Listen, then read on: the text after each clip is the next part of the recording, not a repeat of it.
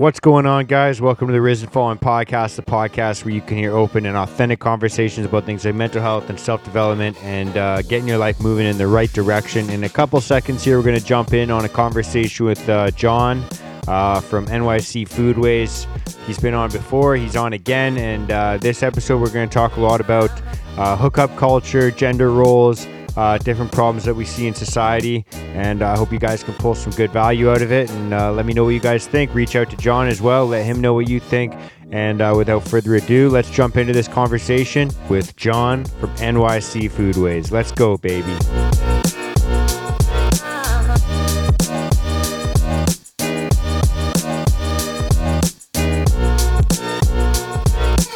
What's going on, John? How you doing? Mark, great to see you. It's good to be back. I'm doing well. And yourself? I'm doing really well today, man. Thank you very much for asking. How's your day started? How did it start off, man? How you doing?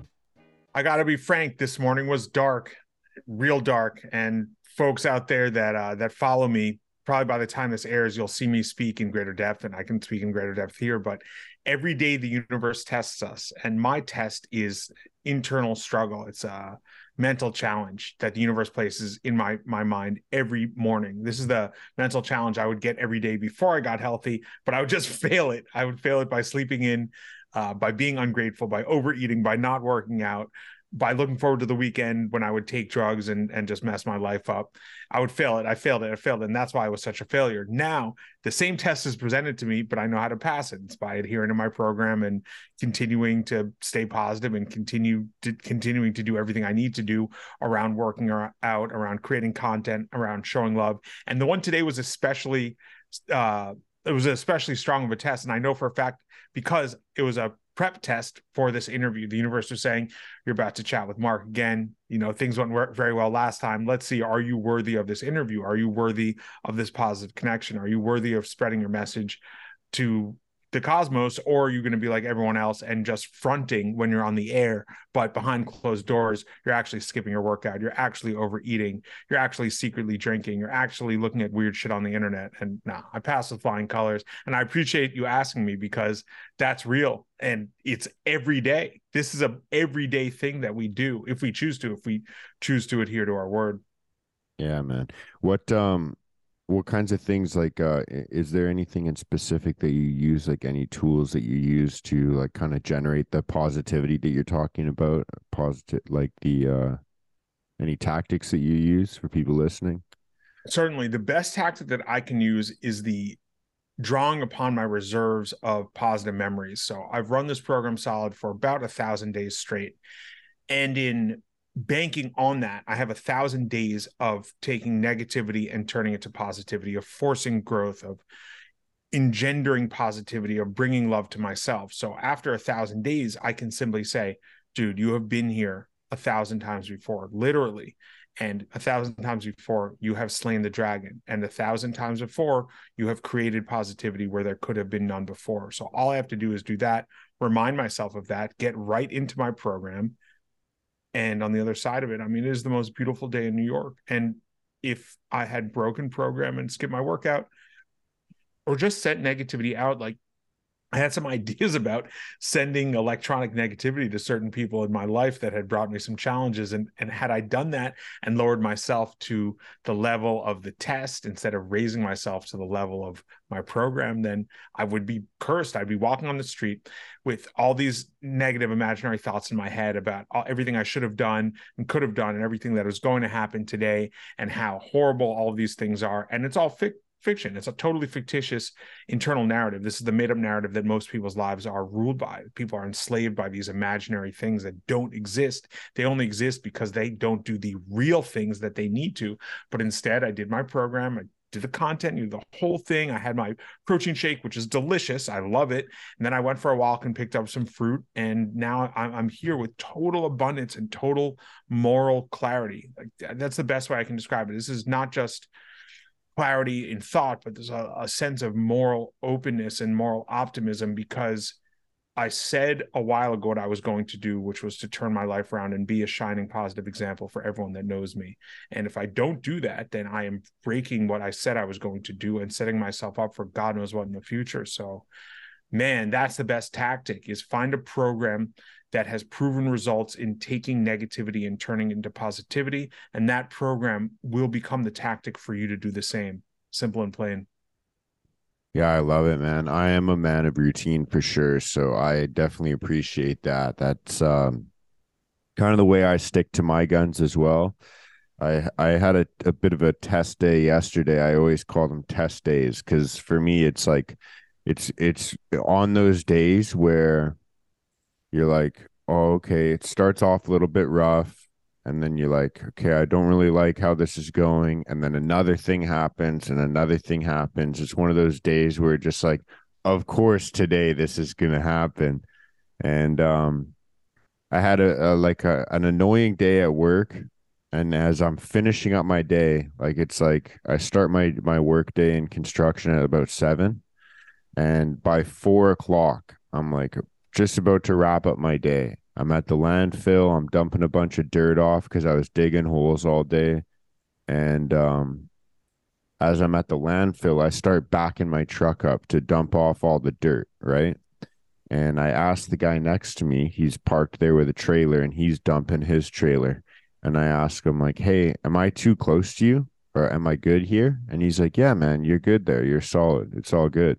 I'm like, okay, sweet. So I park my truck, I get out, and I'm in like I open up my back seat. So I'm on like the driver's side and I open up my back seat and I'm leaning in the door and I'm grabbing my gloves, I'm grabbing some stuff for work, and I'm about to like start shoveling all the dirt out of the back of my truck. And all of a sudden I just hear this like crunching behind me and I'm like, what the fuck is that?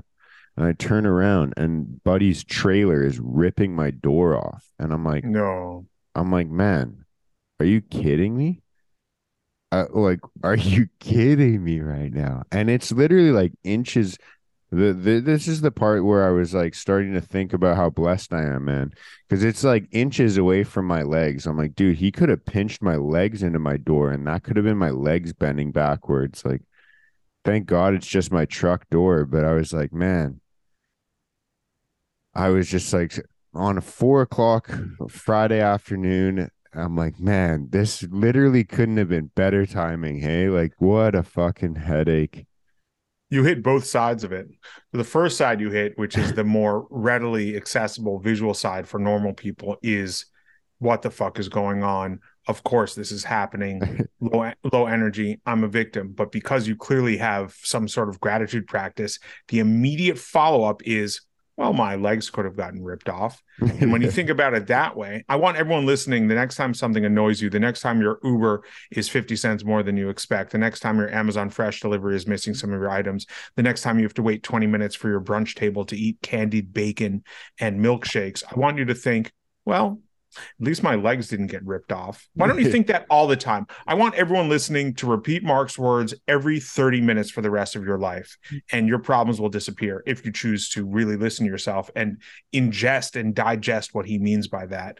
Yeah, at least your legs didn't get ripped off. And I love how because we talked a bit before we're on air, most normal people would immediately bring this to a conversation, start complaining about how this horrible thing happened and they got victimized in all these various ways, and they're never going to recover from this totally temporary situation based on material destruction of something that's going to turn to dust in the future anyway. But no, I appreciate you bringing that to me. And yes, of course it happens. Those things only happen Friday at 4 p.m.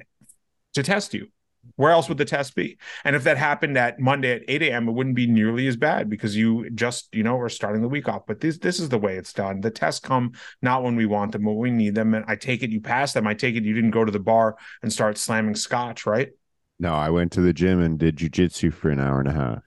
And how do you feel after? I was saying, so I got home and I'm like, literally, so I'm calling my insurance because, so I'm calling them and I'm reporting it and I'm just like sending them the pictures. I'm talking to them about it. And I'm on the phone and I'm like literally laughing about it. And then my girlfriend looks at me and she's like, how are you laughing? Like, you're not pissed? Like, most people would be like super mad. And I'm like, it is what it is. Like, what can I do? Like, what am I going to do? Fight the guy? Like, what am I going to do? Like, I can't fix it. Like, I build homes, I don't build trucks. So I'm just going to call my insurance. let them figure it out. I have a body shop right near me, so it'll get fixed. Like there's nothing I can do. Getting mad's not going to fix it. So, can I borrow your car and go to the gym? Because my door doesn't close now. It's bent backwards. And she's like, yeah, I mean, go for it. So I grab her car, go to the gym, and I literally thanked the guys after that I was sparring with. I was like, you guys just provided me an hour of forgetting about the world while we just work on getting better at jujitsu. So thank you for that, guys. They're just like laughing because it's funny when you start to have it's like a weird, I call it sometimes like blind optimism when you're like in an annoying time or like you're maybe it's a lot worse than just getting your vehicle hit because sometimes that does it sounds like a weird thing to get mad about, but it's also something that everyone can relate to getting mad about. Is like one of those things where it's like kind of it's like, yeah, it'll be okay. You're not dead. You're fine. You know, like you didn't lose a family member. Your vehicle got hit. It is what it is. But those Yeah. things, you can just choose to have like kind of, and it's difficult. It is a choice, but it is a difficult one to make to just have that kind of blind optimism. And when you have that, it's funny how people like everyday people sometimes are turned off by it. Like they're kind of confused by it. When you just thank somebody, be like, hey, yo, thanks for sparring with me today, guys. Like that really helped me out mentally. They like kind of laugh about it and they're like, oh yeah, this guy's kind of weird. And I'm like, no, seriously, thank you guys. I really needed it tonight. Thank you. They either don't know how important their own role in other people's lives are, or they haven't shown enough gratitude to themselves to understand how important physical exercise is in their own lives. But what you're saying is it rings true. When you bring that sort of energy to people that are typically surrounded by medium or low energy, it strikes them either as bizarre or they're like, oh my God, I need this. Like I've had Yeah. people send me messages in response to like saying literally, I need this. And I'm like, all right, cool. So do I. Like that's why I'm doing it. I need this. Like the energy that you expressed just now, I need that. I need that for myself. And God forbid I'm in another situation because I lost my home in a fire. But if I'm ever in another situation with vast material loss, I need a program of personal development, of physical exercise, of loving life in order to love life and not be attached to my door being ripped off. I want to be attached to my legs not being ripped off. I don't want to be attached to my door being ripped off. I want to be attached to the fact that nobody died in the fire. I don't want to be attached to the fact that I quote unquote lost everything in the fire. That's what attachment does, and that's what it's attachment or acceptance. To me, those are the two it's like the polarities in this on this spectrum. Attachment to material things, acceptance that all things are due to turn to dust, and somewhere in the middle we walk this line. And I don't know if this is totally relevant to what we were going to talk about, but something that has been on my mind a lot recently is the joining of a monastery. Like that thought has been on my mind when I'm tested recently for a few fleeting moments, sometimes a few minutes. My thoughts of wouldn't it just be quote unquote easier if I just went and joined a monastery because then I would still be in the world, but I would be fully not of it. And I always come back to the fact that people are getting their legs ripped off and their car doors ripped off. People's homes are on fire. People are losing people to fire and then fleeing it and disappearing into the monastery, into the spiritual realm is not giving people what your jujitsu sparring partners gave you, that sort of love, accountability, and presence. As painful as this world is, it's what's grounded me. So not I mean, it is actually everything we're speaking of is super relevant, but that has been on my mind recently, especially when the universe has been giving me these tests. The thought is, John, you know what to do. You know how to bring yourself positivity. Go into the woods, go into the mountains, and just do it every day. But I always come back to knowing how much pain there is out in the world of people that wouldn't react to their car door getting mangled in the way you did. They would just immediately go to the bar, go on social media, and start spreading their negativity, freak out on the person, and try to harm them. Physically hurt the person. So man, the test. So I'm glad to hear you passed the test, and I'm beyond over the moon that I passed my test because I wouldn't. I mean, I'd be on here on some weirdo. I'm sure you have strange guests that aren't quite with it, presenting strange energy, and I'm not going to bring that to everyone. Yeah, I've had over the last couple of years, I've definitely met a lot of interesting people, man. But Yeah, dude, it is what it is. That's what I keep telling myself. Like, when things like that come, it's so funny, and I just when it's just so funny, man. I think back to that old version of myself because even my girlfriend brought it up. She's like, "You're not pissed." I've dealt with anger issues a lot because it's a way that I mask a lot of my other emotions, and there's a ton of different ways that I'm learning to channel that now. Like martial arts is one of those things where it's like helping me channel kind of that negative energy into a positive energy. But it's cool to see the actual development of my character that way. And I'm just saying this in regards to, not boasting about myself, but just to kind of talk about how it's possible to change that much. Where I'm on the phone with my girlfriend and she's actually surprised. She's like, "You're not pissed? You're not mad about this?" And I'm like, "Well, like I'm blessed. Like it's all good. Like I'm okay. I'm perfectly fine. My truck is gonna be fixed. I know that. And, for the most part, my life is going to continue on the same way that it was before. There's going to be a few annoying days of having to get my vehicle to and from a body shop and having to wait for that and not have access to my tools for work. But I mean, for the most part, it's going to be all right.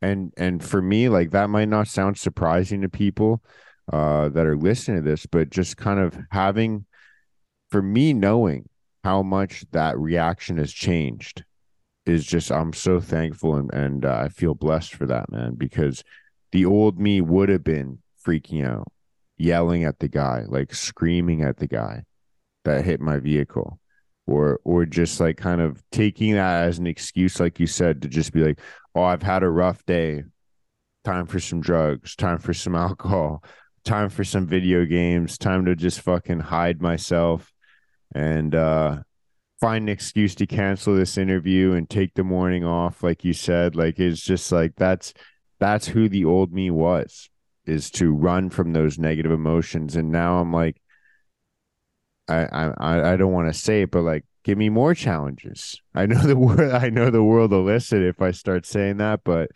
um yeah, man. I just I feel happy to be able to reflect on that. And that's kind of what I was reflecting on as I was journaling this morning. It's just like, wow, that change is so cool, man. It's so cool to know that it's possible to change. That change is so cool. And I think you should brag on yourself. I think the world needs to hear more guys like us that have come from such a place of nihilism. Masking one's pain with anger is so on point. Guys that come from that place where I used to lash out on the regular, because it was just me running from the emotional work that needed to be done, hiding from the emotional work that needed to be done. That's what anger is. It's not dealing. It's escaping. Nobody is at base. Just a normal person is not enraged. So in being in that enraged state, you are automatically moving away from our normal state, the positive state, the abundant state, the present state. You just unpacked a lot in that last few minutes. See, the thing that really, yeah, the anger situation, the using that anger to mask pain or to not have to do what we're supposed to do is enormous. And then using external negativity to get us to not do the necessary but important work of our lives, which is procrastination and self-hatred, is also super important. All of that is so real. And I'm going to take what you said one step further. You said, bring on more challenges. And check this out. In dealing with your current challenge without breaking, it's a good thing because now you're armed with the knowledge of how to deal with this challenge without breaking. So the next time your door gets ripped off or your hood gets ripped off or your car gets totaled, you won't even bat an eye. Like Yeah. all of these things, I don't wish for this home, this beautiful home that I just purchased, to be engulfed in flames. But having been through that already, the next time something negative at that level happens to me or one of my clients, I know how to deal with it. This is why I say that it's not a loss, it's a lesson. Losses are something that can't be regained. A lesson is something we learn from. And that all that shit, what you went through yesterday, that's a massive lesson. Massive. So I respect that. Yeah, man. I feel blessed today. This morning has been like kind of a nice chilled out morning, just kind of making coffee. I did my stretching and did my journaling, did a little bit of reading just to kind of get myself in the mindset for this. And then we're gonna have a kick-ass day, man. I feel good about today. I um I wanted to kind of let you set the tone for the conversation that we were planning on having today and just kind of why you wanted to chat about it maybe or just kick it off for us. Absolutely. Of all of the satanic nihilistic behaviors I engaged in, the one that brought me and by extension the universe the most pain was my hooking up. It was the most painful act to me and brought me and those around me the most pain. It was the source of so much negativity in my life. I know a lot of guys that walk this path. It was the booze, some guys it's the drugs, some guys it's the food, some guys it's the anger, but it's For me, all it's all of masking.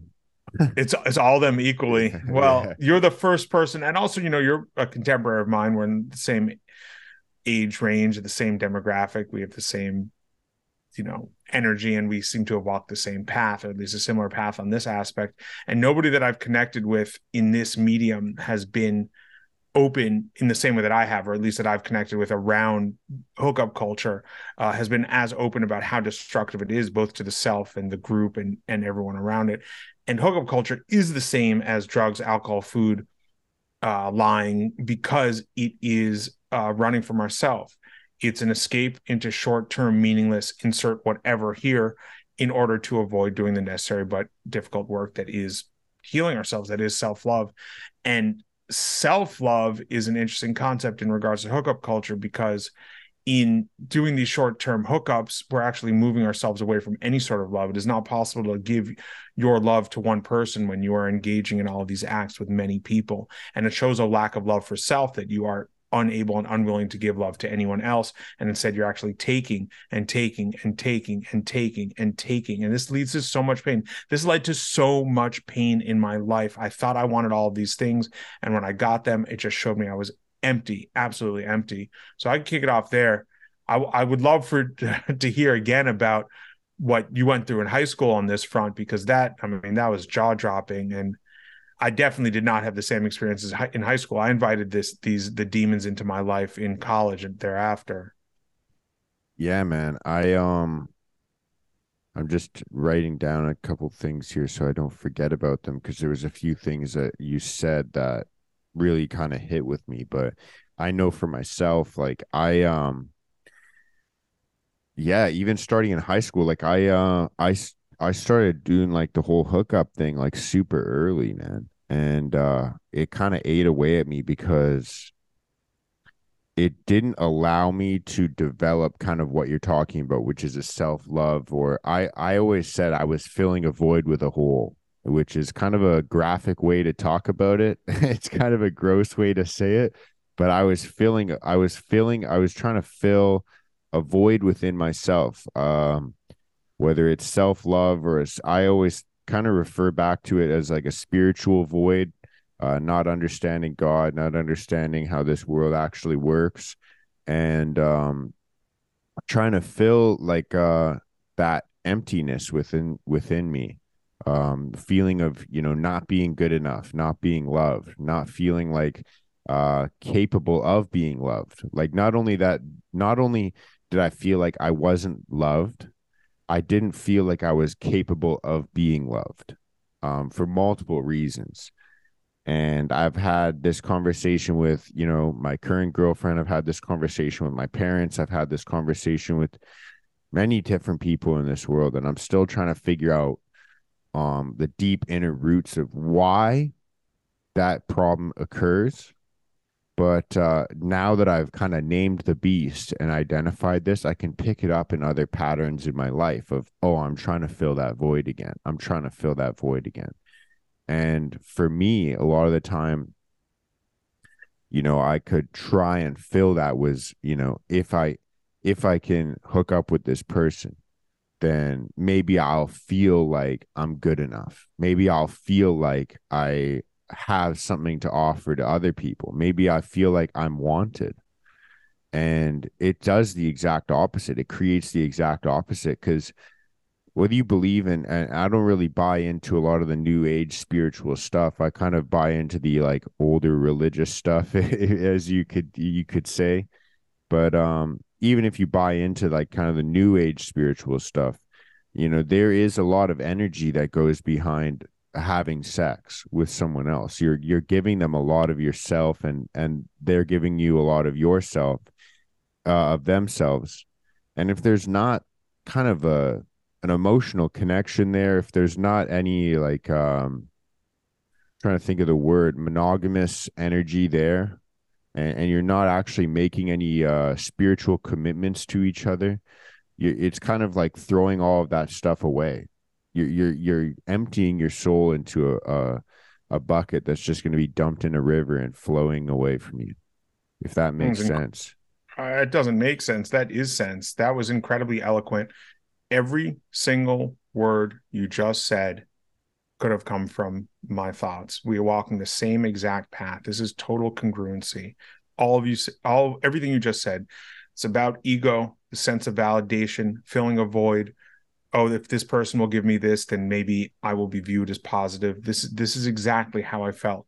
This is what drove me to pursue these nihilistic, meaningless encounters, with low feelings of self-worth and trying to fill a void with a hole. I mean, you just all of that is so accurate. And anyone that doesn't see it that way is unaware of how painful their existence is, or is lying. And I think most people would be lying when they heard what you just said, because it's a painful realization. It was very painful for me to admit to myself, and I guess the universe, that all these things that I had driven myself to pursuing for 10, 15 years more were actually the root cause of my harm. That's a massive ego blow. That is an enormous ego blow.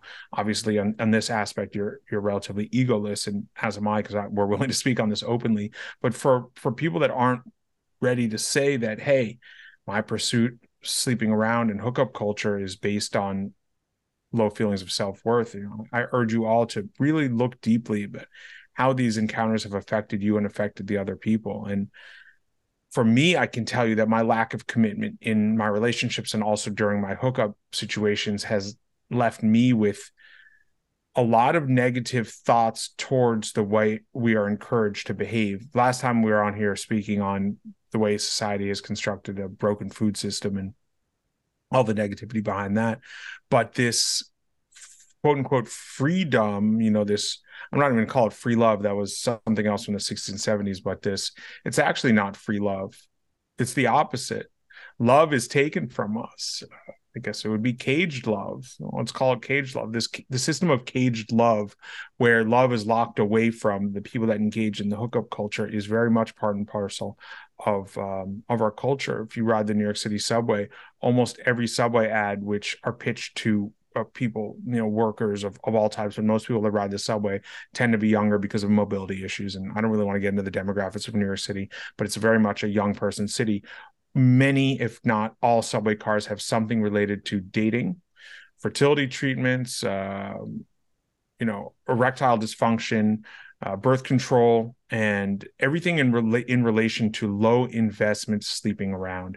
And this is a societally constructed thing, in the same way that the food is societally constructed in order to engender negative behaviors that keep those forces in power, and to keep our love caged and locked away from us and totally inaccessible. And love was not accessible to me. When I did not let other people access my love was not accessible from others at all.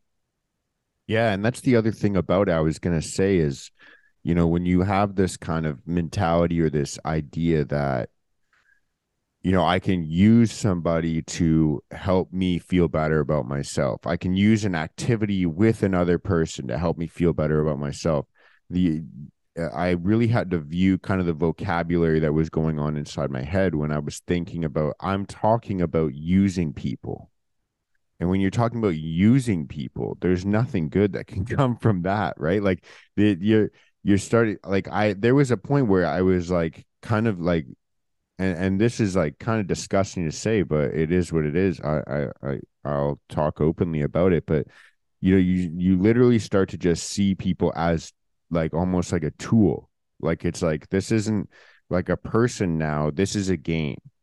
This is a game I'm going to play, and if I win the game, I'll feel good. It's like almost like I'm a character in a video game, and if I say the right things and they respond to this, then I can respond with that, and I can kind of go through this kind of weird game, and if I get the prize at the end, then I'll feel good. And you literally start to well, I can only speak for my own kind of You're perception of it. speaking for us both. You're speaking for us both, please. Yeah, it's like you literally stop looking at other people as people, and you start looking at them as like a game or a tool of like, I'm gonna use this person to feel better. And it's like looking back at the mentality that I had, it's like, how disgusting of a mindset is that, man? To just Broken. think of somebody as something to be used as opposed to something that could be loved and cherished and committed to. And as we both know, the user is as harmed as the used. And that is 100%. something I never got. But I'm not ashamed. I'm not ashamed of anything, at least of all being honest. So when you're speaking for us both, it was a game. The prize was feelings of self-worth, and the mechanism to get there was the use of other people. I would rather die than use someone for their body. I'm going to put that on record. I would rather leave this earth than use someone and hurt someone the same way I used to hurt people. Yeah, man. Because the use of them was a form of death. That was soul destruction. That was what pushed me to the brink. That was what nearly killed me.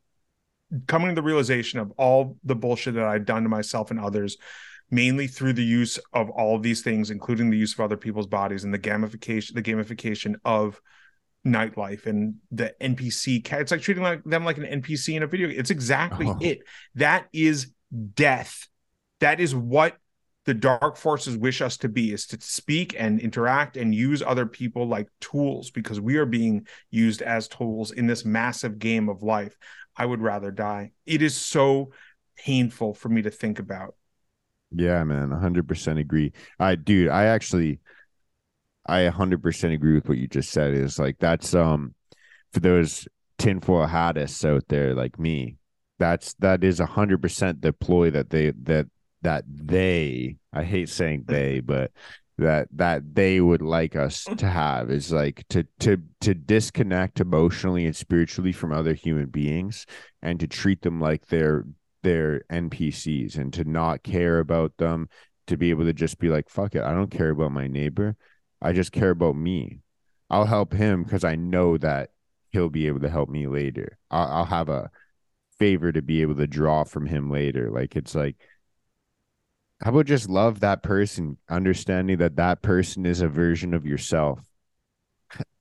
You know what I That's mean? only, Like, yeah, but that's only possible when you believe in the spirit that links us all. Once you believe in the spirit that links us all, how on earth can you take advantage of that person? How can you not be there? I mean, it's in the 10 command, or the golden rule is in, where does treat thy neighbor as thyself?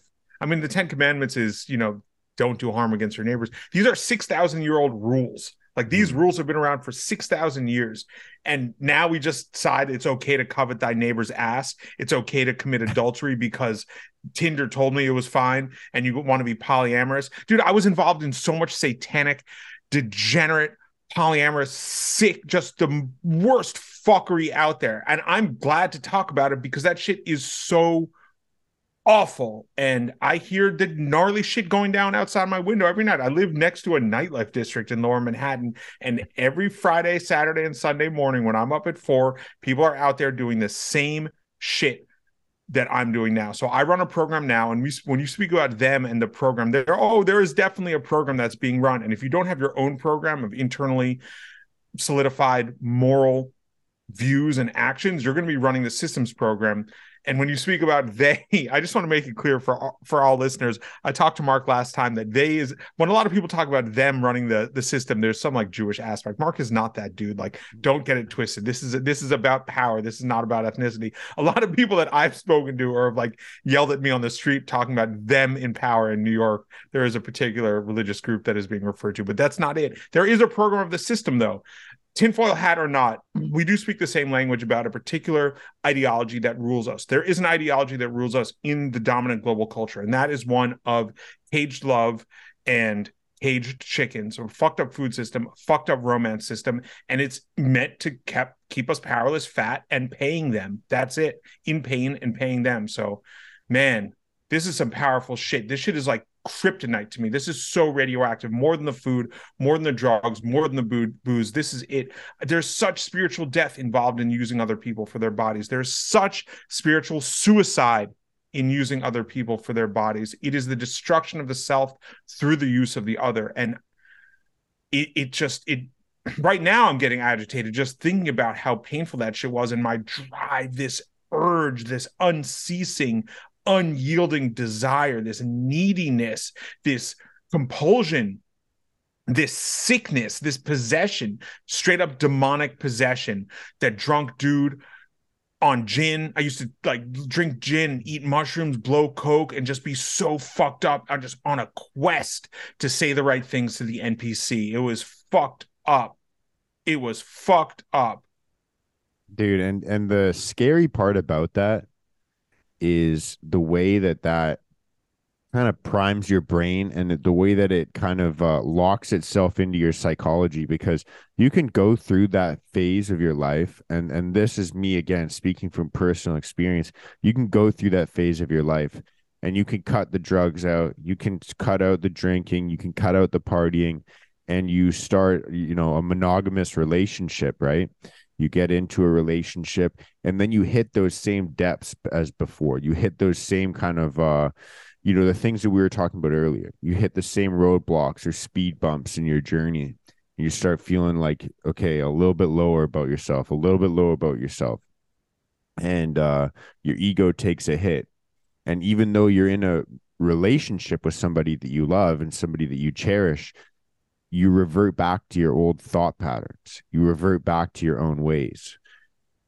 And you start to think, okay, well, I don't feel good about myself. I feel like shit.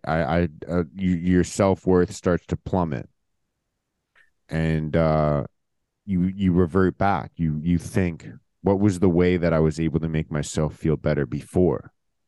And you start to almost like literally relapse in a way, in a sense.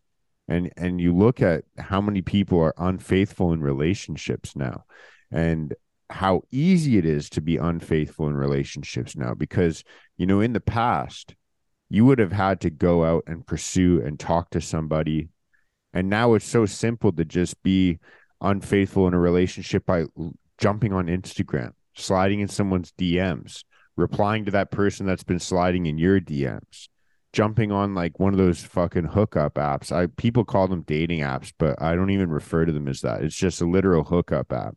Or just like jumping in and indulging in how much fucking disgusting like fucking content there is on the internet. Like, there's people that are in relationships yet they watch porn like every fucking day. It makes me sick. It makes me sick. And relapses can happen everywhere. We have to be vigilant. We have to keep our baseline discipline strong in all areas, because if we let it slip in this area, then the next time we're doing this, we're going to be thinking about how we let it slip in this area, and we're going to allow that slippage to enter this area, and pretty soon the whole shit comes tumbling down. The unfaithful thing is horrible. And if you're cool sharing, I'd love to hear how you got into your current relationship, because I think it's really beautiful. There's nothing more beautiful than commitment to self, commitment to others, commitment to the group, commitment to the species, commitment to the universe. I'd like to hear, because you come from such a place of similar background, how this has developed, and, what's been going on in your world since joining, in this committed union. Yeah, man. It's actually a weird, funny story, because when I first met Teddy, that's my girlfriend, we've been dating now for a couple years, but before we started dating, this is a perfect segue for this conversation, because we met at work. We both worked in a gym, and we worked at different locations, but we did the same position in the gym, which was basically just like sales. And I know a lot of gyms in the States work the same way that my gym used to work. I say my gym, but I don't work there. I haven't worked there in years, but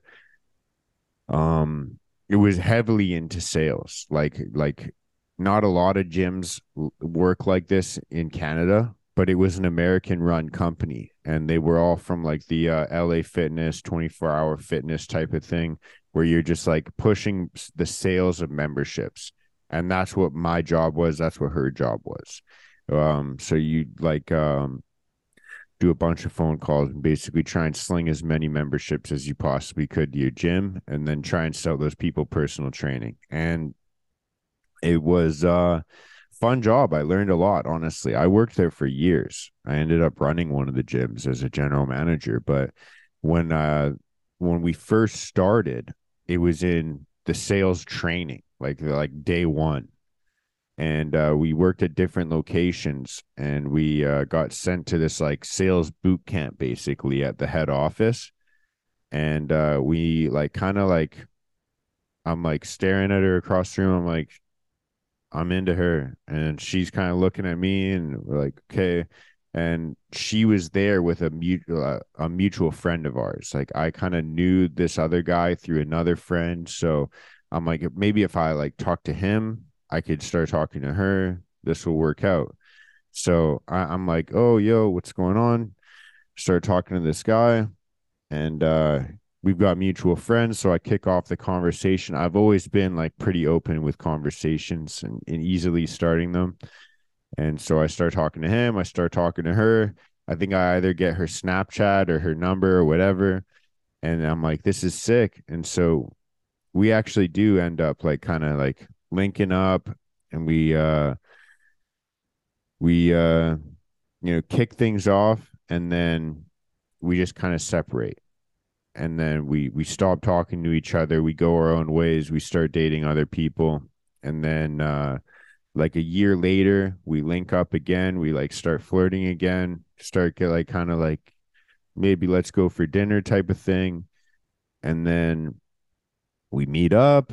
It's great. We feel each other's energy. It's good. And then we like stop talking altogether, go our own separate ways, start dating other people. And it's like kind of I think we were both stuck in a similar mindset, or like kind of habit cycle of like what we were talking about earlier of kind of seeking external validation from other people. And this goes on for about like probably 5 or 6 years. So we knew each other for like 5 or 6 years, where we would kind of meet up, kind of get a fling going, and then go our separate ways. Thanks. See, like I used to joke with her and be like, all right, see you in a year. Like, and it was like about 2 years ago where she messages me, and we kind of start flirting and talking again. And she's like, I think we need to just take this seriously.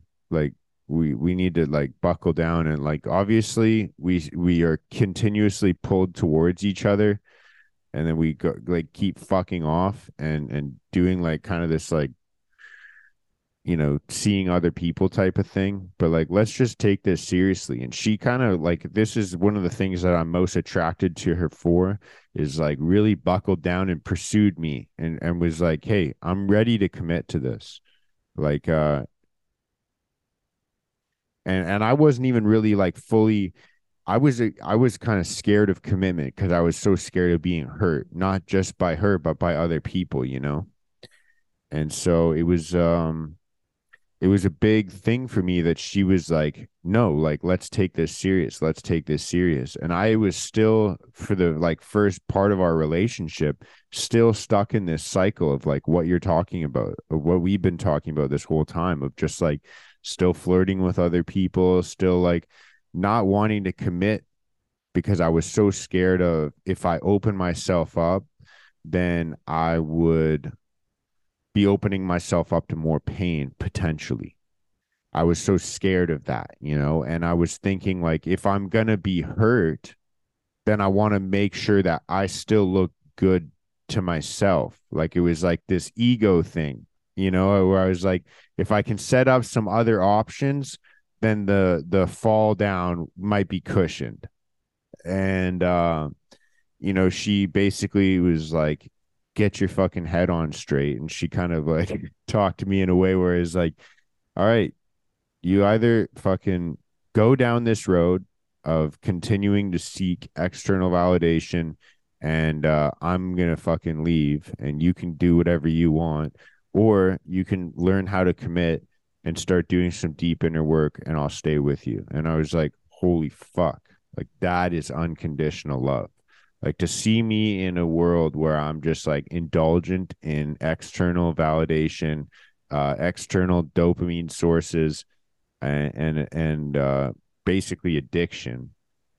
And she's like, look, you need to cut this shit or I'm going to leave. But if you want to accept the responsibility of what you're doing and how you're living right now, and you want to learn how to commit and you want to learn how to be a man, then I'll stay. And I was like, holy fuck, man. And that kind of set me on, it kind of set me on the right path that way. So it's funny, man. We had a long history of like 5 or 6 years, and then before we even started dating, and now we've been together for about 2 years now.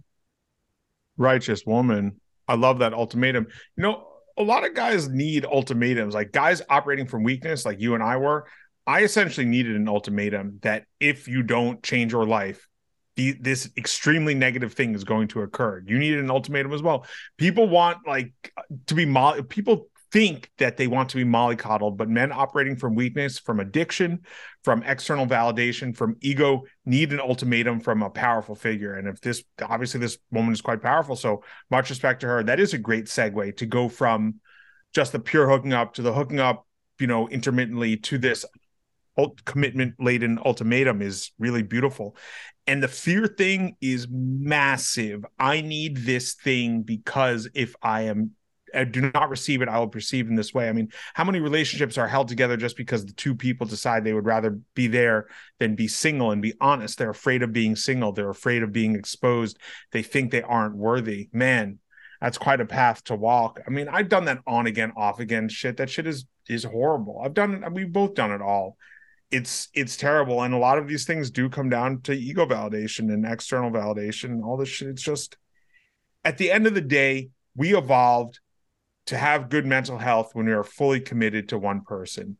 Everyone else that says otherwise is lying. And the reason why single one-on-one commitments don't work is not because of the fact that we aren't evolved to that. It's that we've created a society around that wants to break it up, that plays into the dopamine chasing, the pleasure chasing, the nightclub mentality, and all that other stuff.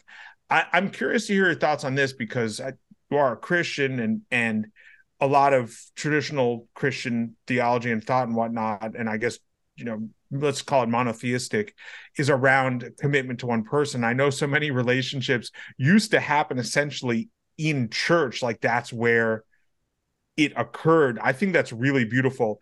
In the Jewish tradition, there's a shidduch, I think, or shidduch. I'm not particularly adherent to the faith, so any Yiddish speakers out there, or Hebrew speakers, are probably going to hate on me. But this is a person in the community, a matchmaker, that made it happen.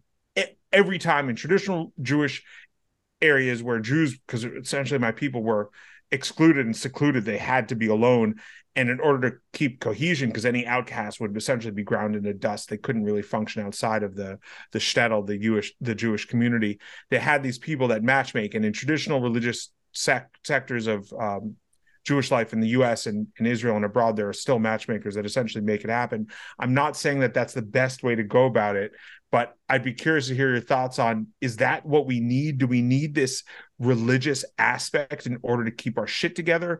Is the secular world setting us up to do hookups and just fuck our lives up spiritually? Or it's fascinating. I don't love the hyper religious aspect of the Jewish side of things because there's a lot of control and weird second class citizenship that comes with that. And yeah, so just please, tell me your thoughts on that.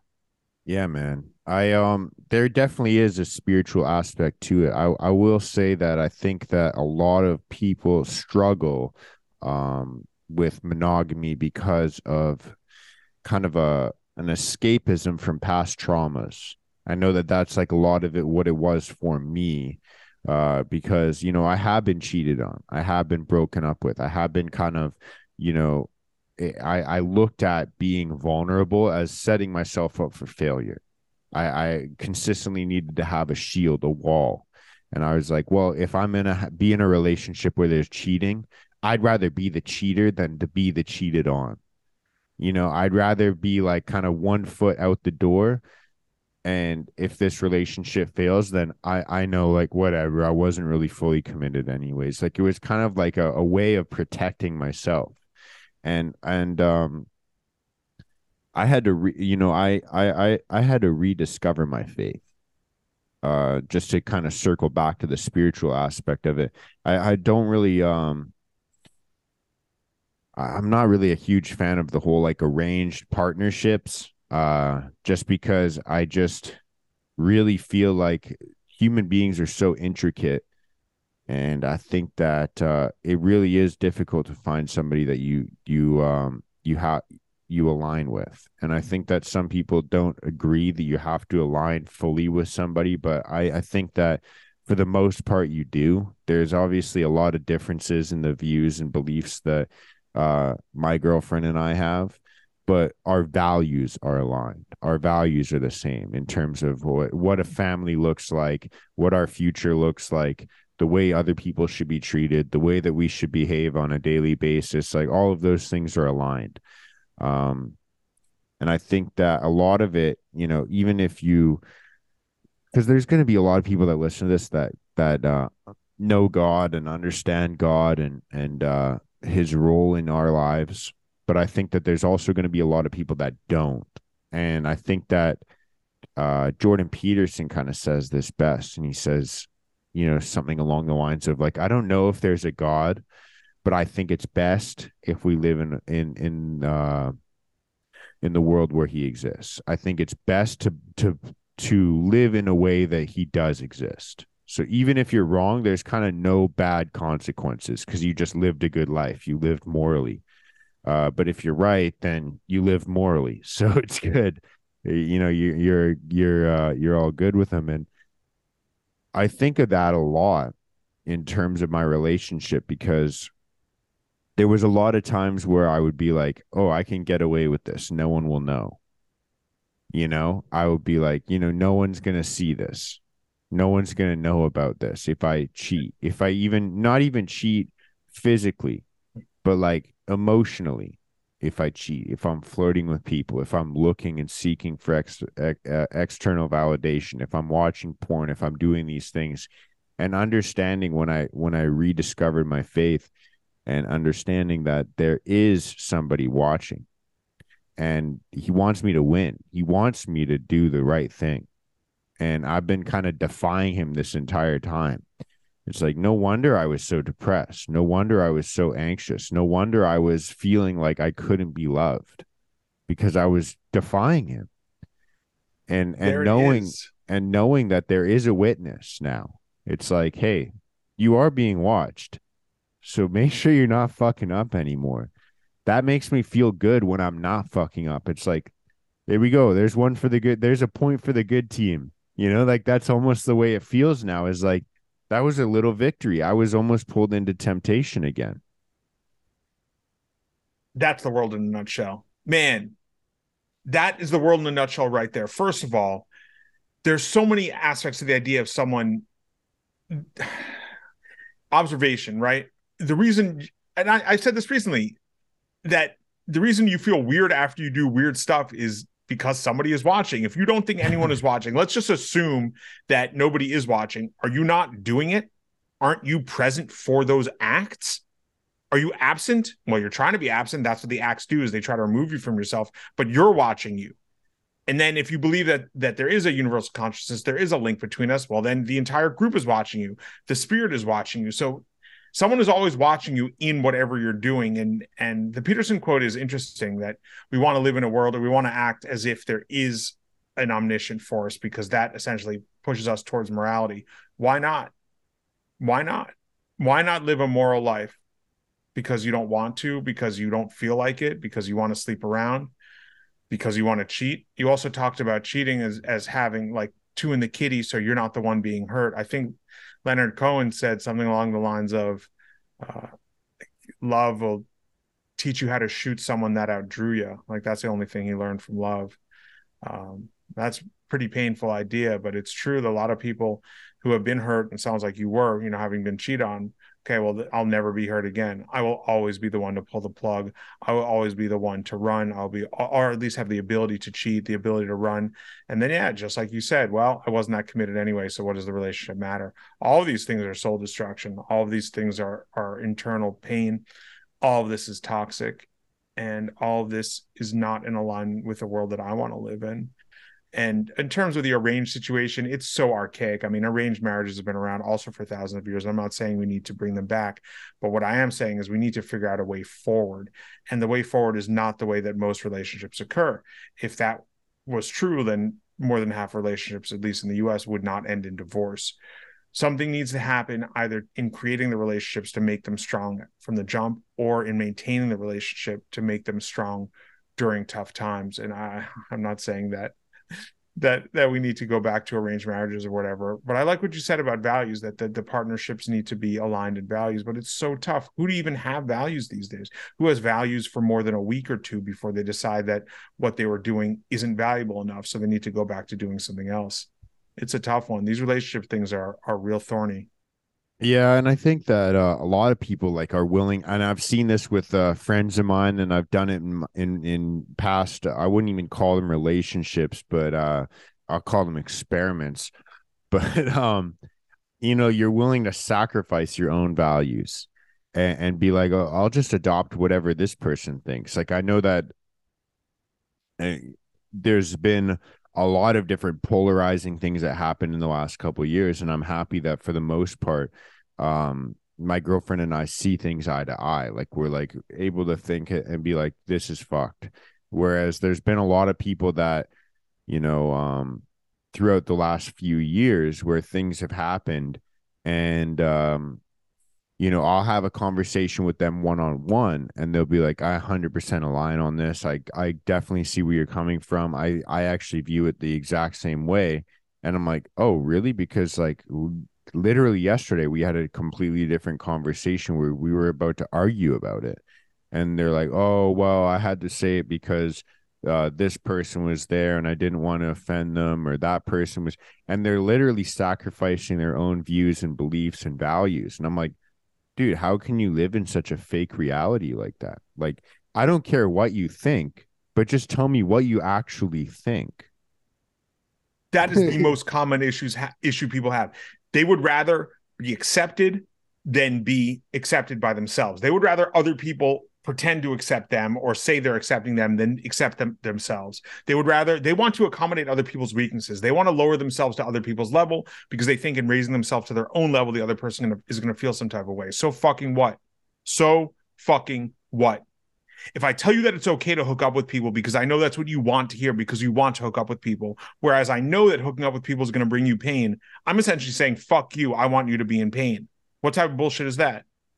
What type of bullshit is that? So I'm going to say it's not okay to hook up with people. And if you feel angry towards me, good, because maybe I've stopped you from hooking up with people. And maybe the next time you hook up with someone after, when you lay in bed hating yourself, you're going to hear my voice in your head saying it's not okay to hook up with people. And that'll be the last time you hook up with people. So no, that what you just described is just so common that, well, I had to say it because Jenny was there, and Jenny's massively overweight, so I can't talk about how tracking my macros has changed my life because Jenny is overweight and Jenny probably wants to change her life, but it feels awkward for me to speak the truth. Fuck that. In the land of liars, be the truth teller, be the soothsayer, be the person that says what they live, what they believe, what they know to be true, or die knowing that you lied to the world. Those are the two choices. Speak your truth, speak from the heart, speak your love, or lie and be like everyone else, just pretending to get along. There's so much fucking pretending. You work in the construction world. At least you get to be around like people doing physical labor. I started a new job recently, which is awesome. It's not even a job. It's more like it is a job per se, but for me, it's more of something where I'm paid to pursue my passions, my love. It's in support of local farms and local farmers and local New York food. And it's amazing. It's an amazing position. But before that, I was at a tech job. And if you've ever worked for one of these large tech firms, this was a multinational corporation started in Europe. It had a multi-billion-dollar valuation, received all this funding, and it went absolutely fucking nowhere. In addition to that, it was essentially several thousand people lying to each other every day. And I could never truly speak up because I wanted something from them. You guys, if you are lying to someone, it's because you want something from them. And I wanted my paycheck. I didn't want to get fired. So I would show up to work and lie and pretend that it was okay that at the company Christmas party, married people were hitting on each other, that there was alcohol at every single event, that there was no essentially ethical standard around many aspects of the business that could have been changed, that we were lied to repeatedly and we accepted it because we were receiving paychecks. Like, this is totally fucked up. And that's the culture of the world, that we lie and accept lies because we want things from other people. And what we typically want is to be accepted. Fuck that. Fuck that. I won't do it. Yeah, yeah. I think a lot of it, though, I do have an optimistic view on it because, we were kind of talking about kind of the way that, the old world, I'll say, for lack of a better term, I'll just say, like, the old world, they had that religious aspect where, sometimes it was even arranged marriages, but for the most part, even if it wasn't an arranged marriage, um the church was involved, the synagogue was involved, there was some sort of religion involved with how you started your relationship, how you got married, where you got married, who was present, how your marriage should be.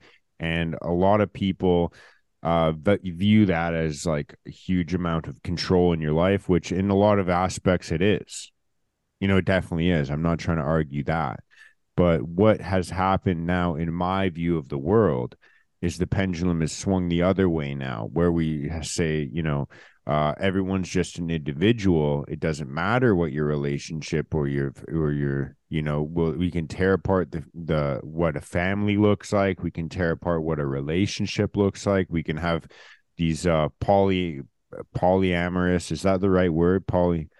Like all these different types of relationships and what relationships look like, and what people are, and what, there's fucking millions of different sexualities now, and there's all these things going on. I think it's the pendulum swinging the other way. And I think that once people realize that, depression rates are just increasing, anxiety rates are just increasing, divorce rates are just increasing, there's tons of different alarming statistics surrounding these things. And it's like, people are going to look, like, I'm not saying these things to try and hurt someone's feelings. I'm saying these things out of love. It's like, people are going to wonder why there's so much suffering. And I'm not saying that this is the only reason, but I'm saying it's probably a contributing factor. There's the whole argument of correlation and causation, but it's also like, wouldn't we want to investigate this at least? At the very least, is it okay to ask these questions? Like, are these the right paths that we want to be walking down? And I think that the universe, the world that we live in, it tends to work in terms of pendulums. Human beings are not great at course correction. We make knee-jerk reactions to, like, I don't like this, so I'm doing the opposite. And then when you realize you don't like that, you do the opposite, but just to a slightly less degree.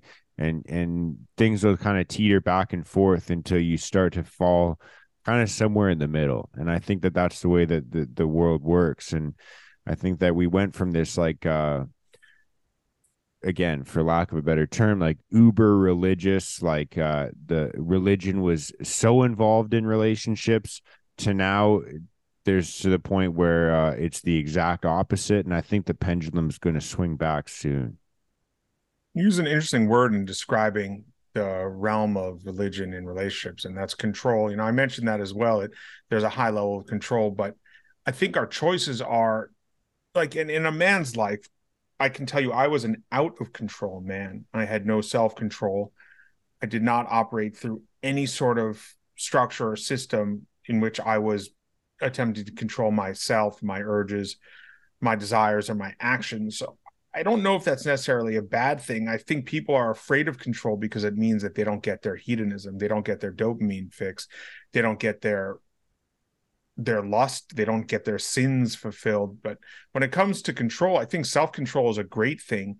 Something else that you mentioned is like the role of the family, like the families. There had to be and this is so archaic and some would say misogynistic or traditional or whatnot, but there was like a courting process where the dude had to be found worthy. Like men used to have to be found worthy. Like that woman was a prize, and it's not like the prize like in the satanic way we were discussing, like the way we used to pursue women. Like even romance was a prize. Everything was written, like all literature back in the day was either religious or based on romance. Those are the two things. It was like high romance was long sonnets and stuff about the how to let me count the ways, and all these things, like those two things were linked, the beauty of romance and the religion of romance, all these things. And yeah, we're not going to turn the clock back to the 17th century or the 7th century or the 7th century before the common era, but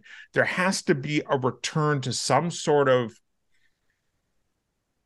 placing of these very important things in a realm outside of the self. We have to place romance and long-term commitment as somehow separate than the pursuit of what the self desires. There has to be some holistic pursuit of this thing, just as there has to be some holistic pursuit of anti-anxiety action and love for ourselves and eating right. Like it's got to be important. When we lower sex, when we lower hookups to the realm of the self or below the self, then that's the way we treat it. When we raise it, when we place a relationship in this realm of the spirit of oneness, of love, of spirituality, then it becomes that important. And that's what we need to return to it's like that this person is a prize, like this man is a prize. Okay, then women you could used to think as their guy as a prize. There used to be dowries and these things were paid, and it's just this whole structure. Man, your listeners are gonna think that I'm a fan of the 15th century. I don't really give a fuck. I'm a fan of not hating myself. I know what it takes to not hate myself, and that's to not hook up.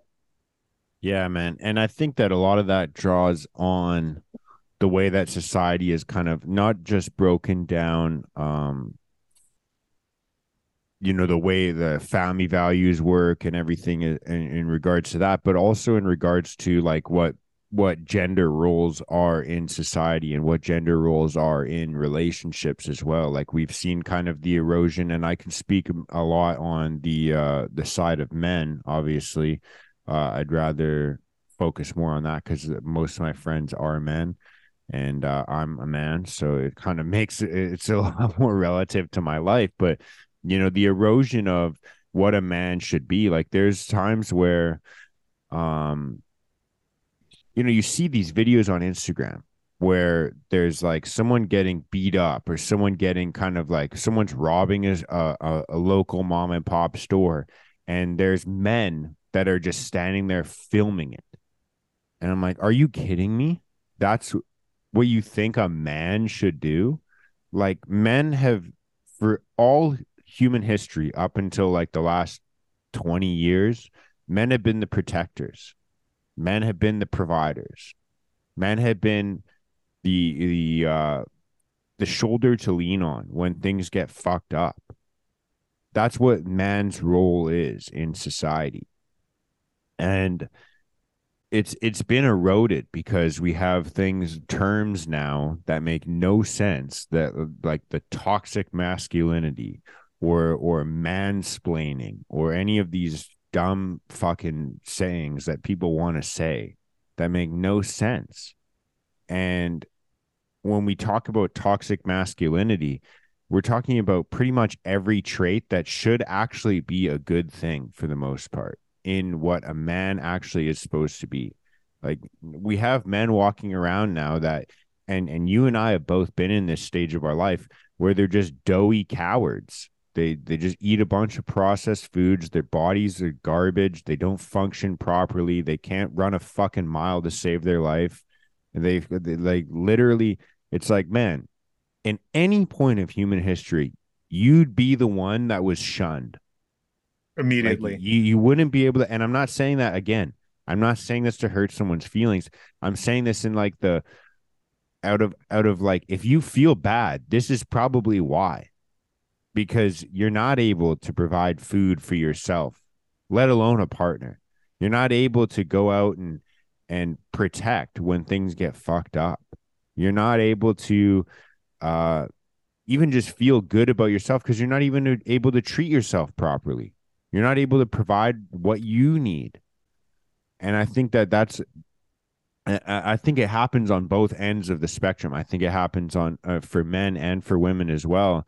I think that women are being told that a lot of the values that will inherently make them feel good for the most part are bad things about them. You know, women are supposed to be the emotional support. There's a reason why they're more caring than men. You know, because when in terms of childbirth, like there's a reason why women feel a lot more connected to human beings than men do. And it's because having a kid come out of you and then having to care for that thing more than yourself for years before it's able to provide for itself is a fucking difficult thing to do. And I think that that's something that women can do best. They can do it better than men. And I think that there's inherent needs of people in this world, and I think that those things are broken down, and I think they're eroded. Whether you want to think of it as something that's done on purpose or not, depending on how much tinfoil your hat has. I noticed that yours doesn't have any tinfoil on it today, but whether you want to believe that that's something that's purposely done or not, or you think it's just the pendulum swing, or how society kind of goes through the motions, I think that it's a harmful thing that we're dealing with now, where we're almost given we're almost forced to feel shame for things that inherently make us feel good. And I'm What not challenge? talking, Oh, sorry. sorry, I was going to say, I'm not talking about like feeling good in terms of an instant dopamine rush. I'm talking about spiritually feeling fulfilled, being able to be the strong person that you're meant to be, whether it is a man or a woman or whoever you are or whatever stage of life you're in, inherently fulfilling what you're spiritually needing. Yeah, I mean, it's alienation. We're being alienated from our roles. And I like to take it very, very, very simply. From a biological aspect, a human male has testes that produce the hormone testosterone. This is the hormone involved in killing. So we evolved this hormone to do many things. And one of them was to kill other men, outsiders that threatened the group, the family, or the self. It was up to the producer of testosterone to do the act of killing. And this is not an exaggeration. Killing, in rich countries doesn't really happen. That's something that happens in foreign areas with poor people who don't matter, and they can just be slaughtered, by the million. But here, that doesn't really occur. But male humans evolved testes, I'm going to repeat this, to produce testosterone, which in times of danger allows us to kill. And I'm not supporting killing, but I am supporting the fact that there are serious biological differences. Someone without ovaries and a uterus cannot bear children. Someone without testes is going to produce a fraction of the testosterone, if any, compared to someone with testes. Why did we evolve in these ways? Why? It's because it created a stable structure, because the person able to kill was not out there possibly being killed, and then the species just ends because there's no one to birth children anymore. Let's be real here. Species evolve to perpetuate themselves, to give birth to a new generation. In order to do that, one part of the species needs to fight. The other one needs to birth the children. There's no species in the world, rarely there's any species, and they occupy some niche. Let's talk about mammals. The group that we are a part of, there is one group that bears children and nurses them, and the other one is typically on the front lines fighting. For me, it's as simple as that. Everything else is just a breakdown of the way we have evolved to be, with food, with love, with the spirit, with gender roles. It is a simple erosion of that, and things are so fucked up now. The doughy man, the man that can't protect. I like to think, because I'm kind of heavy into agriculture, like like ecological agriculture and traditional ways of producing food, and attached to that is very much traditional ways of living. So if you're living traditionally, typically certain groups, the men would typically go hunt, but the women had an equally or important role in, let's say, creating certain crafts to keep the group going, or cooking, or these things are equally as important. People trip because they think that we're speaking misogyny, or we're speaking that men are somehow more important. What if I said that women were more important? What about that? Would that change things? You fucking idiots. What if I said that men actually weren't as important because it's women who have the uteruses, and one woman can birth many children, a man cannot birth any? Would that change things if I was in support of gender roles that actually leaned into the fact that I have testes and not a uterus? People think, oh, you're downgrading women, saying women can't do the same things. You goddamn right. A woman cannot produce testosterone that makes her want to kill another man. A man cannot gestate a child. Let's be real here. But we can only get to this fucked up point of eliminating traditional gender roles because we have a society that does everything for us. Meat comes from a styrofoam tray in the supermarket. Produce comes from some hell farm in Peru or Mexico where the workers are literally modern day slaves. Blueberries come from Argentina during the winter. Like that's as fucked up. That mirrors the fucked up nature of the gender roles and how we're being told about toxic masculinity. You know what toxic masculinity is for me? Toxic masculinity is the amount of chemicals in the food that are warping the hormonal balance. That's toxic. Those toxins are changing what it means to be masculine. That's toxic masculinity. Man, you really got me on one with this one, because when we go to the evolutionary aspect, that's when I get fired up, because we're running counter to eons, generations of evolution. And evolution is not antagonistic towards or antithetical towards any religious thought. Evolution, a lot of religious people believe that evolution is the most beautiful system created because it allowed the universe, our creator's creations, to live over time, by adapting and evolving new aspects. But it just comes down to a lack of honesty about what is occurring. People wish for certain things to be occurring, but what is occurring is something very different. Yeah, 100%. Your tinfoil is showing now, man. I didn't see it before, but it's showing now. I like it. It's a good look on you, man. It comes out when you get me fired up. When I get to talk about evolution, then I get fired up. I love it, dude. I love it. I love hearing this because it's the same, like people will say like, oh, you're I like the way you said it, how like people think that it's like somehow bashing one gender over the other. It's like, no, I'm explaining the idea that we both play equal yet different roles in society. It's not that like, oh, men can do anything women can do, or women can do anything that men can do. It's like, no, they can do different things way better than the opposite gender. That's all. It's like, don't you see that's how the universe works? Every single culture has figured this out. What do you think yin and yang actually symbolizes? What do you think that all of these different symbols from every culture around the world has symbolized? That we're opposite forces that work in synchronicity. Like we're the same. We are the same. We have equality because we can do opposite things equally well. Not the same things equally well, opposite things equally well. Like there's a reason why there's different proportions of genders in a bunch of different careers. There's a reason why. It's not like it's like, oh, it just happened per chance. It's not like someone hit the lottery and became what they became.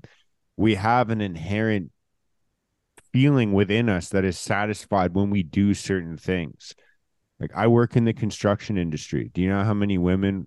I'm not saying there's none, but do you know how many women I work with in comparison to men? Fewer than 5%, I would guess. I don't know for sure, but just judging from what I see in New York. I think I've been on a job site with maybe one or two women in my entire life. And I'm not saying that they do bad jobs. I'm saying that more men are drawn towards building things with their hands.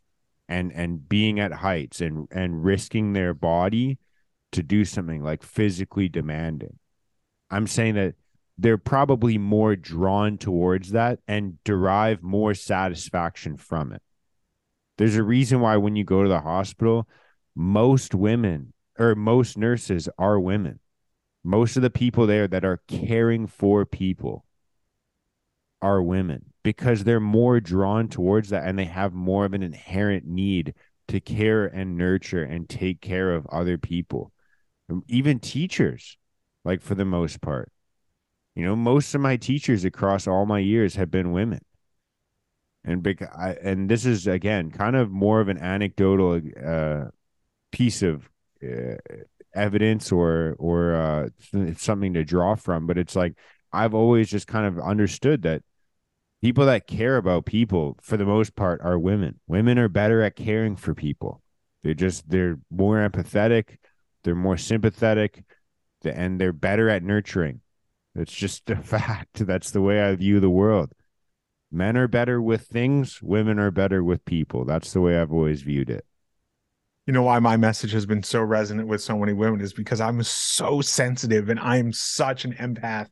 And what I love about my own self, which I used to not love, is how sensitive I am. And although I am a man and I acknowledge what man is biologically drawn towards, my deep immersion in like culture and cinema and art and all of these traditionally softer pursuits has made me more empathetic to the plight of women. And I so much of the energy I get in my sphere and the creation and whatnot, it's there's a more heavily preponderance from women and more sensitive guys, just because that's the energy I put out. And I love that you're saying that, because it's true. Men should provide. I mean that, and I can understand a woman's perspective to the degree that a man can, and also because I've spoken to a lot of women, I've coached women, female clients, and I work in I have worked in women-dominated fields, so I've been able to connect with them on that front. But there is a reason that people are drawn to certain things. And if we don't acknowledge a real need to return to that, there's a lot of dissonance there. There's a lot of tension there. There's a lot of pain there in trying to fit the square peg in the round hole. New York is a meat grinder of people on their career ladder that at the end of the day, they look back and what do they have? They have a few digits in a bank account. There's not a lot of drive towards that providing for the family or the group here. Maybe it is, but it's at the expense of one's free time. New York is just a very complicated thing in that aspect. And yeah, I don't disagree with anything you said. It's interesting to hear you say it, because so many of these careers and whatnot, and it takes a lot. It also takes a lot for a woman to be in these male dominated careers. That's something else. Like, a woman that is interested in succeeding in these male dominated careers is going to have to work so much harder. And then the equalists would say, okay, well, then that's a problem with the career. No, it isn't. It's a problem with the pursuit of something that demands you to work 10 times harder. I mean, you and I are working 10 times harder than the average person at being the best version of ourselves, but that's because what we're looking to achieve, the average person isn't going to be able to. This is a fascinating one. This is a really, really fascinating one. Yeah, man. And even just to kind of tie both topics that we've talked about into one thing. It's something to be said about, again, the way that the media works, the way that our access to pornography and how everything is just shoved in our face. Like, even if you're not even looking for porn, you could just be like scrolling through Instagram and you see like an ad for, it could be anything from like a protein supplement to a skateboard, and you're inundated with big fucking asses and titties in your face. And everything is so sexualized now. Like, one of the top songs of the last year or the year before was WAP by fucking, I don't even remember who it was by because I don't listen to that kind of music, but it's like you're inundated with sex and pornography. And I think that ties in a lot to gender roles. And this is something that we kind of discussed last time after we were recording, where it's like I've always viewed now porn as a weapon against society. People think that it's like a liberating thing, or this whole like I don't even know what to call it, but like free sex, basically, it has destroyed a lot of societal needs nowadays for both genders. I think that for all of human existence, one of the reasons why men are wanting to become stronger, wanting to be able to provide, wanting to be able to have a higher social standing, have a way to basically just provide, like the what we've been talking about this entire time, to be able to get food, to be able to defend themselves, to be able to defend others, was to basically become a suitable partner, a Correct. suitable mate. Correct. And To prove their worthiness, that's accurate.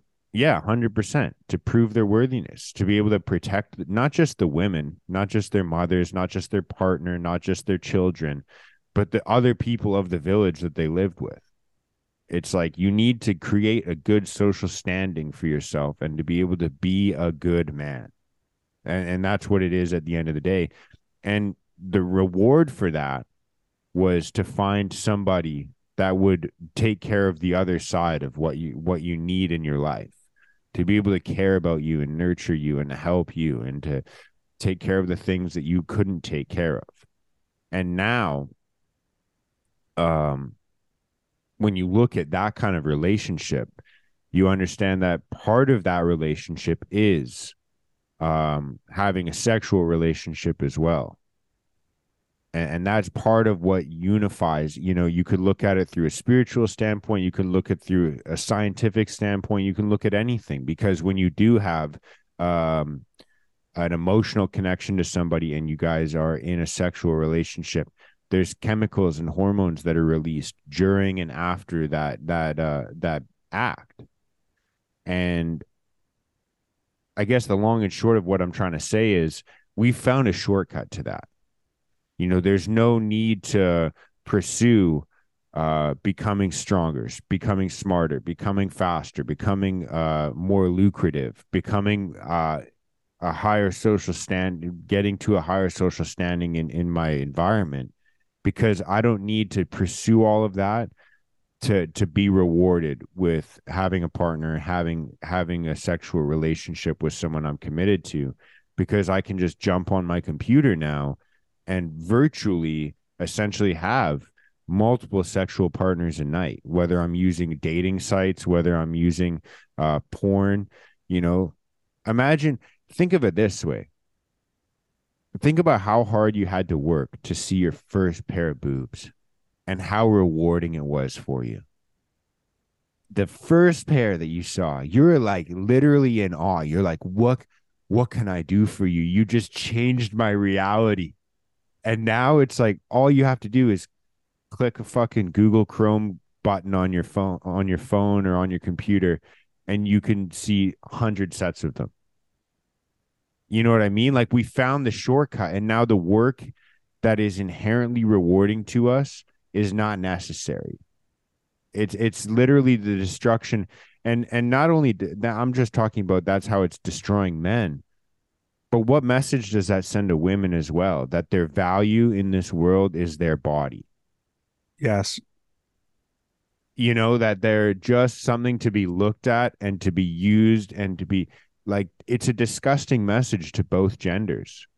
And I think that that's kind of the biggest harm that we see in regards to this hookup culture, pornography, and the way that everything is hypersexualized nowadays.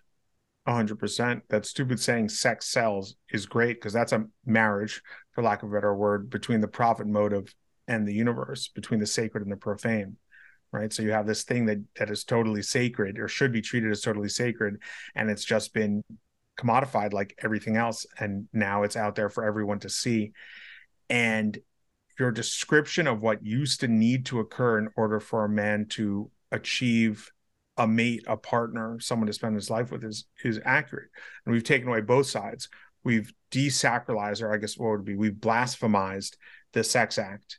And we have also removed any responsibility from the man, because now money comes from the government or your job, which is controlled by some evil group of people, not Jews.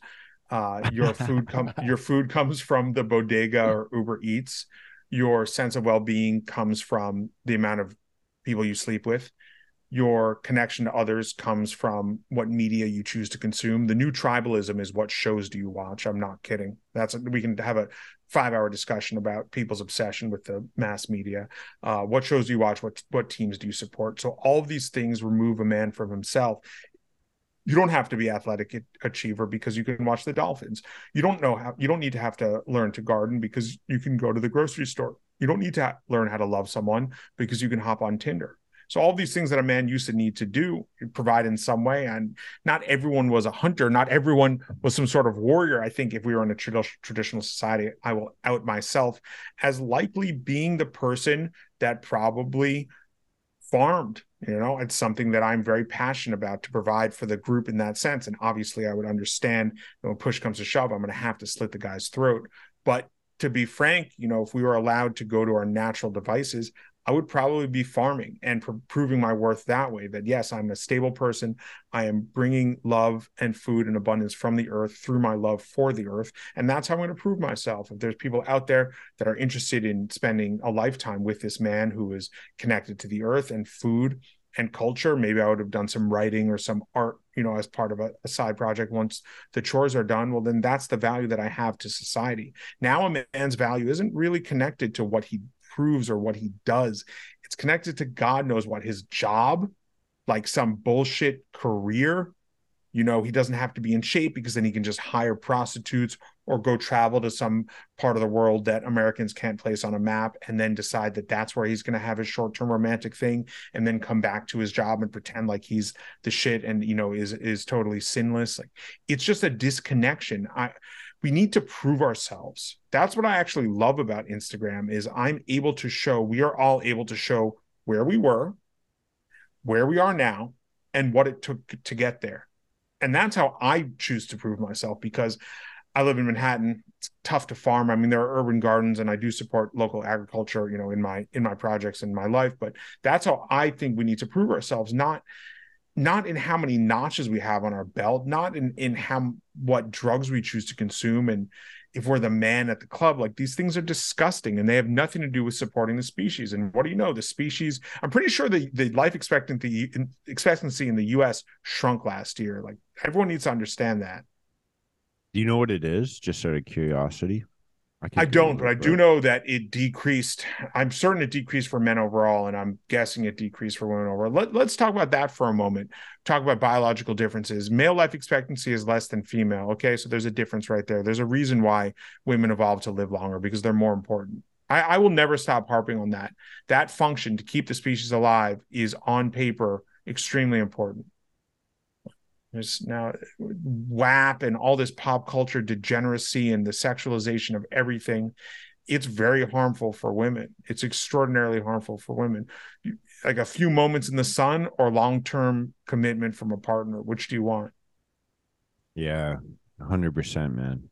I detest that stuff. And it's funny too, because it's so difficult for me to relate to conversations about a lot of things in the world nowadays. Like, because I just detest a lot of these things, and I try not to do it from like a judgmental standpoint, but I see people. Why not judge them? Why? You don't think you're being judged on your actions? Judge the fuck out of them. People need to judge everyone else a lot more than they are now. Judge them. Yeah, judge them. I don't know, man. I actually, this could be the one thing that we disagree on. I don't think that it's our role to judge, man. I think that there's a lot of, I'll put it this way. There's a story in the Bible, man, where there's like some guys that come up to Jesus and they're like, "Hey, this woman is an adulterer, and in our society, she's supposed to be stoned." And he says to them, "Okay, let the guy that hasn't sinned this week cast the first stone." And they all just stand there.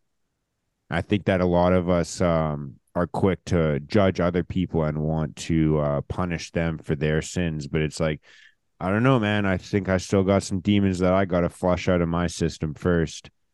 And that's fair. That's but don't you think? Yeah. Don't you think that we are judging ourselves? Don't you judge yourself on your actions? If we judge ourselves, should we not be judging others? Like, I invite judgment from others because that holds me accountable.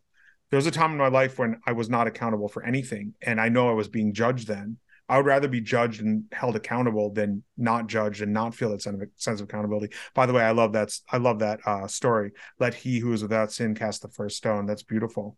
I think another one from the New Testament is judge not lest ye be judged.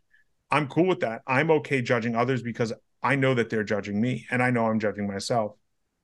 Yeah, I just think that and maybe this is just something that I kind of had to go through with my own journey, was to do it from a place of compassion and love rather than weaponizing it to hurt other people. And just kind of be like, hey, I know you're hurting, I know you're suffering, but this behavior that you have, this kind of habits that you have, I think that it's contributing to the pain. I don't think that it's helping you with what you're trying to do.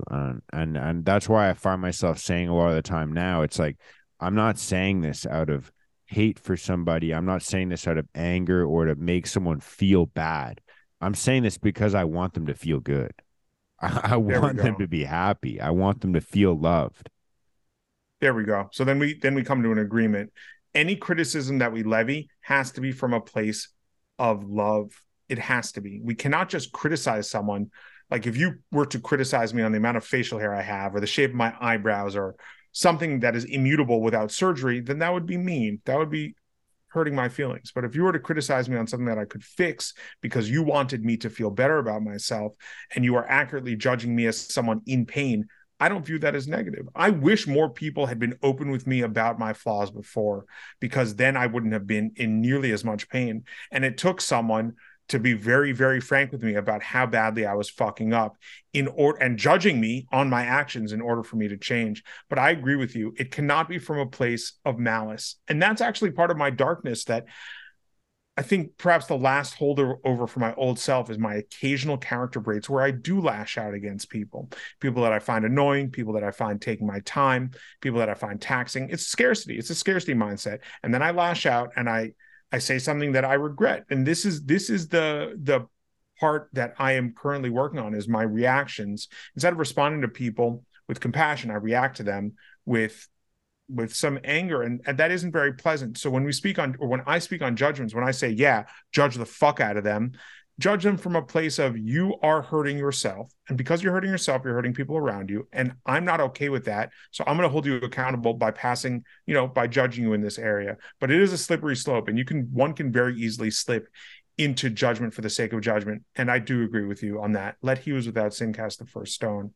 That is very true. It wasn't very long ago that I was full of sin. Yeah, yeah. And I just feel like a lot of people get to be and this is, again, I'm speaking from my own past experience. Like, it's so easy to fall into the self-righteous idea of like, I'm just going to point out the flaws in everybody else so I never have to look at my own. Oh, dude, you hate on what you gave up on.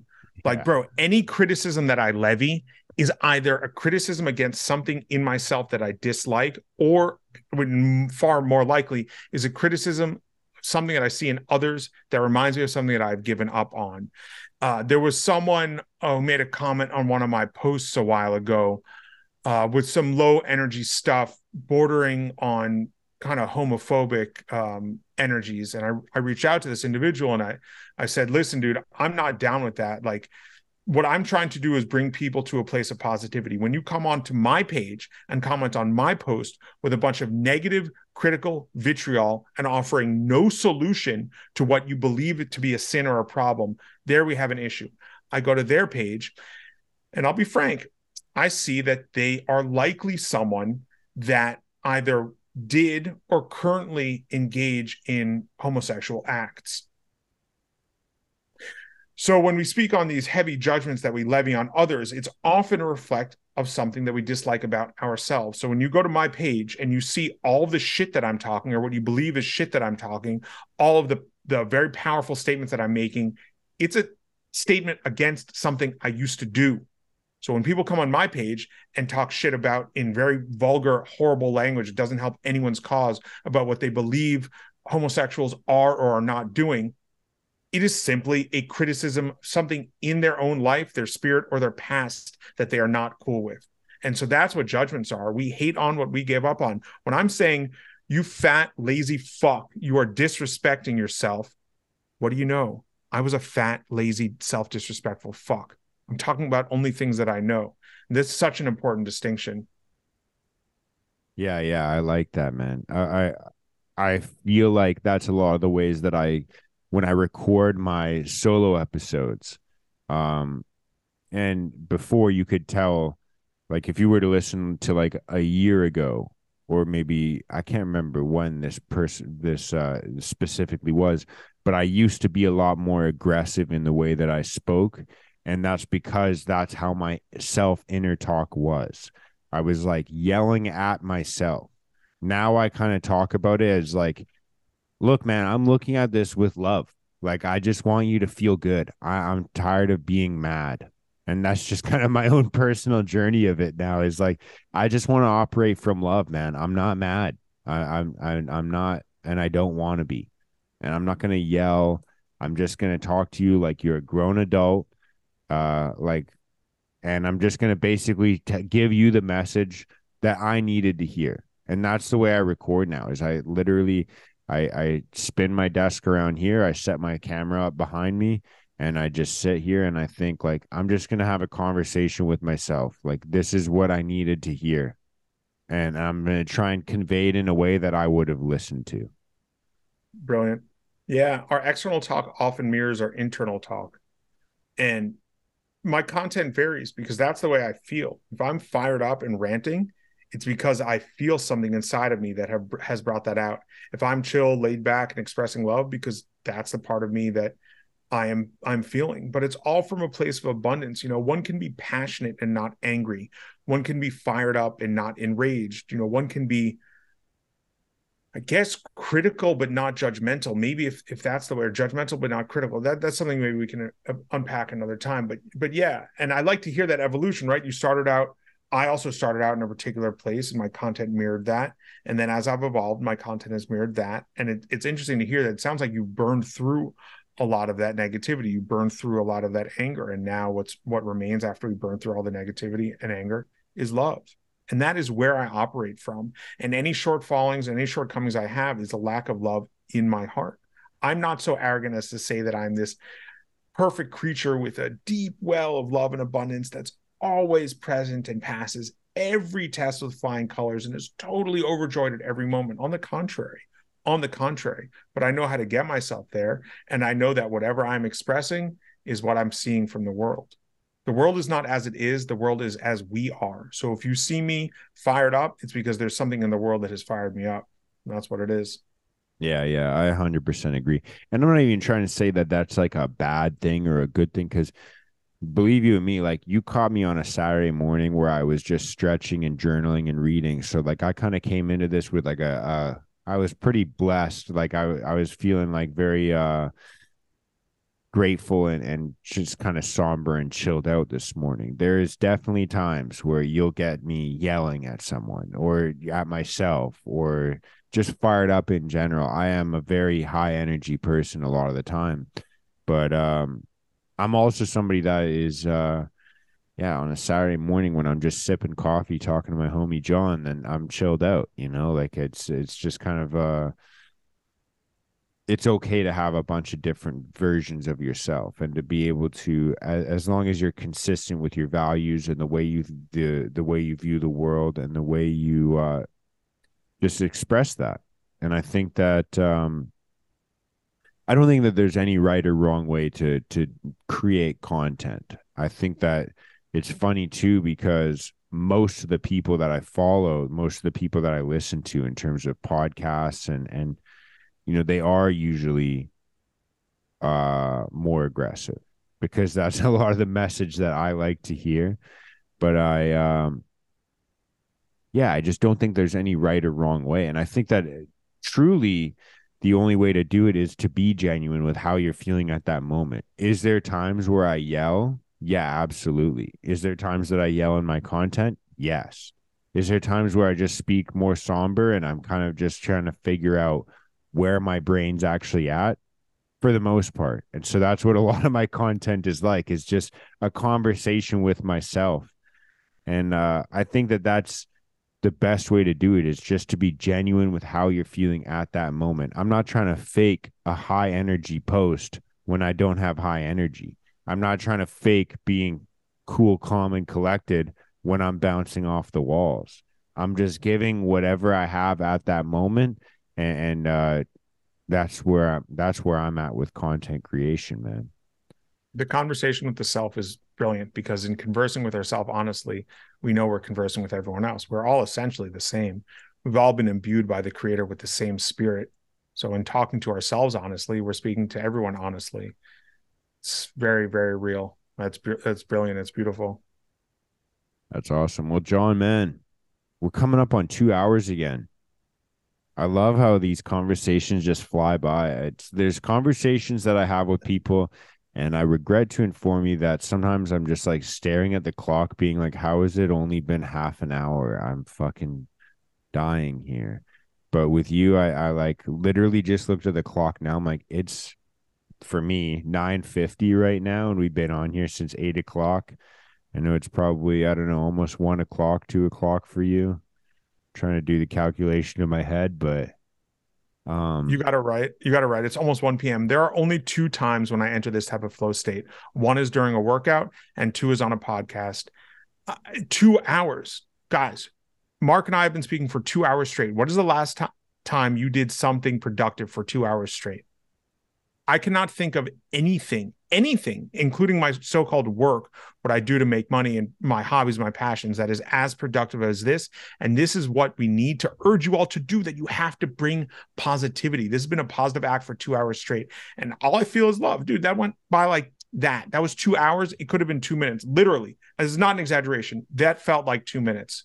And it's always a pleasure being on here. It's incredible to connect with someone physically so quote unquote far away, but spiritually right next to me. You are right there with me. We are in this together in a very real way, and in a different way than I'm in it together with everyone else. I'm in this with you because we have walked a very, very similar path, like eerily similar. Despite that, what normal people would say, oh, well, this person's this person has that, this person grew up with this guy is tatted, whatever. But no, we are very much the same. And everyone that's listening is also the same. But in order to understand your sameness, you have to be willing to connect with others. And I am so grateful to connect with you about the death of hookup culture. May this be the end or the beginning of the end of hookup culture for us all. absolutely, man. I love it. Well, dude, I gotta say thank you for your time this morning. It's nice to, a lot of people don't link up in the morning. A lot of my interviews are always like in the evening or in the late afternoon. I like that we did this in the morning, man. Well, at least on my end, it was kind of the morning time. I just like I appreciated that, man. It's a good way to start my day because then I go through the rest of my day thinking about this and kind of just reviewing it. I'm even going to listen back to this again at least once this today. But dude, thank you for your time, man. Thank you for your energy and thank you for who you are, man. I really do appreciate it. Likewise, much love. Much love, man. Do you have any closing thoughts? Do you have any closing you want to give yourself a plug? Do you want to share anything or just give a message out or anything like that? If you feel, yeah, this is to everyone listening that feels pain. Whatever area in your life that you feel pain in is where your attention should be focused. If there's something in your life that is bringing your pain, if there's something in your life that has brought you pain, if there's something in your life that you believe is going to bring you pain, that's the universe telling you to focus on it. You're ignoring that pain is where your tension comes from. And in addressing that pain, you can finally relieve the tension. You can finally move forward with your life and do whatever it is you wish to. You can find me on IG at NYC Foodways. I am here to help you. My hand is out to help you out of whatever darkness you're in. My door is open now and ever at NYC Foodways. Beautiful, man. Well, thank you very much for everybody that's listening to this. Thank you very much for John. Hope you guys have a good day, good week, good month, good year, good life. And much love and peace out. I'll check you guys soon. Peace out. Bye.